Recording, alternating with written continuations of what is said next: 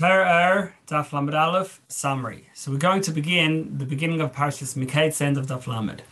The pasuk says, "Vayhi Miketz Nasayim Yomim," that at the end of 2 years, Pari had a dream, and this comes right after the end of Parshas Vayeshev, where it talks about how the butler, when he finally got out of prison, he forgot about Yosef and how Yosef helped him.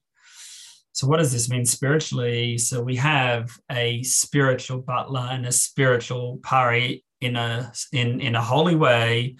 What do we mean? That a person has four elements that each represent different parts of the personality: fire, water, air, and earth. And we're going to specifically zoom in and focus on fire versus water. Fire is passionate. Fire always goes up. On the other hand, water is cool, and water flows downward. So the brain is like water, in the sense that the brain, it's objective, it's cold and calm like water, and it links things together, and it goes downwards. It just tells us what to do. Whereas the heart is passionate, and that's like fire, and it wants to go up and wants to get out of inappropriate place, and where it doesn't feel fulfilled, where it doesn't feel its place.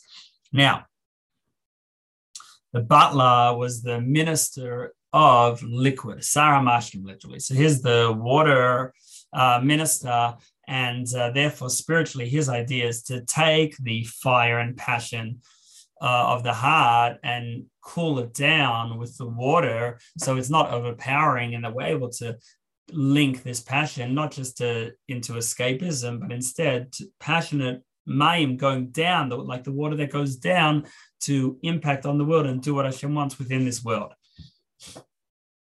Now, what did he see in his dream? He saw that there was a vine, and he was squeezing it before Pari. So the idea is that the Jewish people as a whole, Knesset Yisrael, the Jewish collective, are called the vine. Each soul is one grape. Inside each grape, there is wine, which is the Av Masateris, the love we all have to Hashem. But it's concealed, and sometimes we need to press the grapes, squash the grapes, crush the grapes, and then the wine comes out. So the person has love of Hashem inside him, but it's concealed, and through bittul, that's how it comes out. This is similar to the idea of a bris, with the removing the arla and the covering and even the thinner membrane, and that allows the wine, the deep love of Hashem, to come out. And there's two levels of wine. There's the yain hamsameach, wine which makes us happy, and that's for someone who's stayed spiritually whole, who hasn't had any spiritual scars, and therefore he can more easily access his hidden love for Hashem. Then you have yain hamshaker, wine of drunkenness, and this is for someone who has reason to be sad in a way, that he has left spiritual scars, and therefore he doesn't have just this pure joy with no sort of tinge, with no dark edges. He does have the dark edges, but at the same time, his wine is one which wants to get out, which wants to rise above, which wants to change. When someone's drunk, they can become a whole new person, and that's what he wants to do, to become a totally new person, to become different and have different interests, different things that excites him. Now, this is the idea of the Nahar Dinur, the river, which we spoke about also in Torah, Parshas Vayeshev, that is between each spiritual world. And it is, it's like we said, an aspect of Gevurah, of severity. And what it does is, it says, in order to elevate to the next world, you have to forget your current perspective and forget about the way you think and your interests as they are now. Because even if they're good and holy, when you elevate to the next spiritual state, then what is right now good becomes too low, too mundane, and too materialistic for the next level. And therefore, that's what the person wants to do with the yain hamishak, with the wine of drunkenness. In others, he wants to say, I want to change over and have different passions, different excitement, so that I'm able to say, Baruch Atah, I'm able to address Hashem directly. Now, there's a pasuk which Kaisi shows Esa. We say in Havdalah, We want to lift up the cup of salvation and like in the dream, lift up the butler is going to lift up the cup before Pari, because the cup can only be lifted, it can only be given to Pari without it spilling through bittul, through humility and self-nullification. That then the receptacle stays. The keli is also connected to bittul. When a person is spiritually involved, is davening and learning Torah and doing mitzvahs, but it's all about feeling spiritually fulfilled and uplifted. So ultimately, it is self-centered, and therefore it's not going to last. Whereas when a person is serving Hashem in order to give Hashem nachas, then that will last.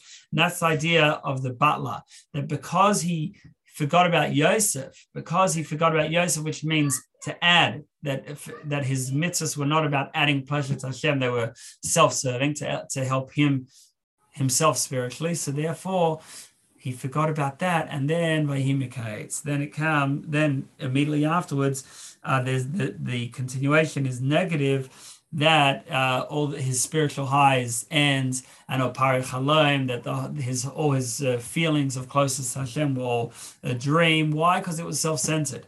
And then he's got the 7 cows, which represent the 7 emotional attributes, the 7 midas, and all of them, they may start off feeling fat, but then they just get swallowed, and there's no remnant. That after davening, there's nothing left, because it was all about himself feeling high, not about serving Hashem, not about letting Hashem rest in this world. That's the first Maimer. Then the next page, the next Maimer on the second side of Lamed Aleph continues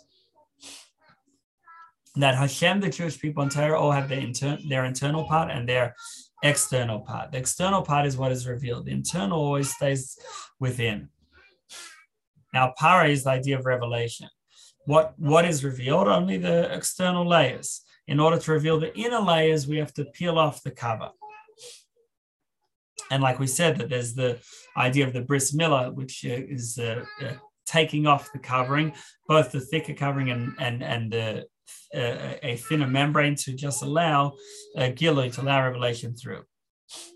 And when we do that, so then our Nefesh Bahamis becomes aware that it's a continuation, like we've said, of the Merkava, the animals in the Merkava. But in order to do this, it takes bittul. And like it says in the beginning of Yecheskel, that he saw Chashmal. Chashmal is made up of 2 words, the first of which is chash, to be quiet. The second one, mal, has different meanings, including milah, actually. And so chash is this sense of quiet, humility, and that bittul allows him to connect with the revelation of Hashem. Now, the word pari can also be read, if you flip around the letters, as ha'af, or dust. That when you like dust, that's when you can have gilui. That's when you can have a revelation.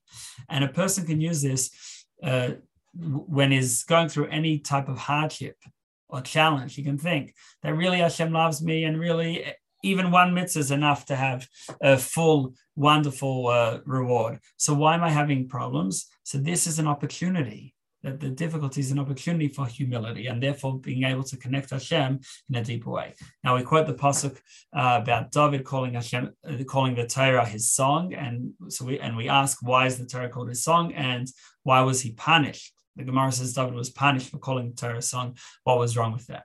Then we go on to explain that there's a whole long row of evolution of levels spiritually, from level to level, so that it coming all the way down. And the point is so that there should be this ladder, so to speak, between us and Hashem, that it shouldn't be totally unknowable, but there's some sort of way of connecting.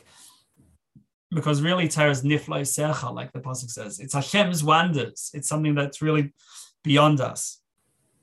But through all these many levels, with each level slightly less intense godliness than the previous one, so then we are able to connect Hashem's light, although Hashem himself, as the creator, is totally beyond us.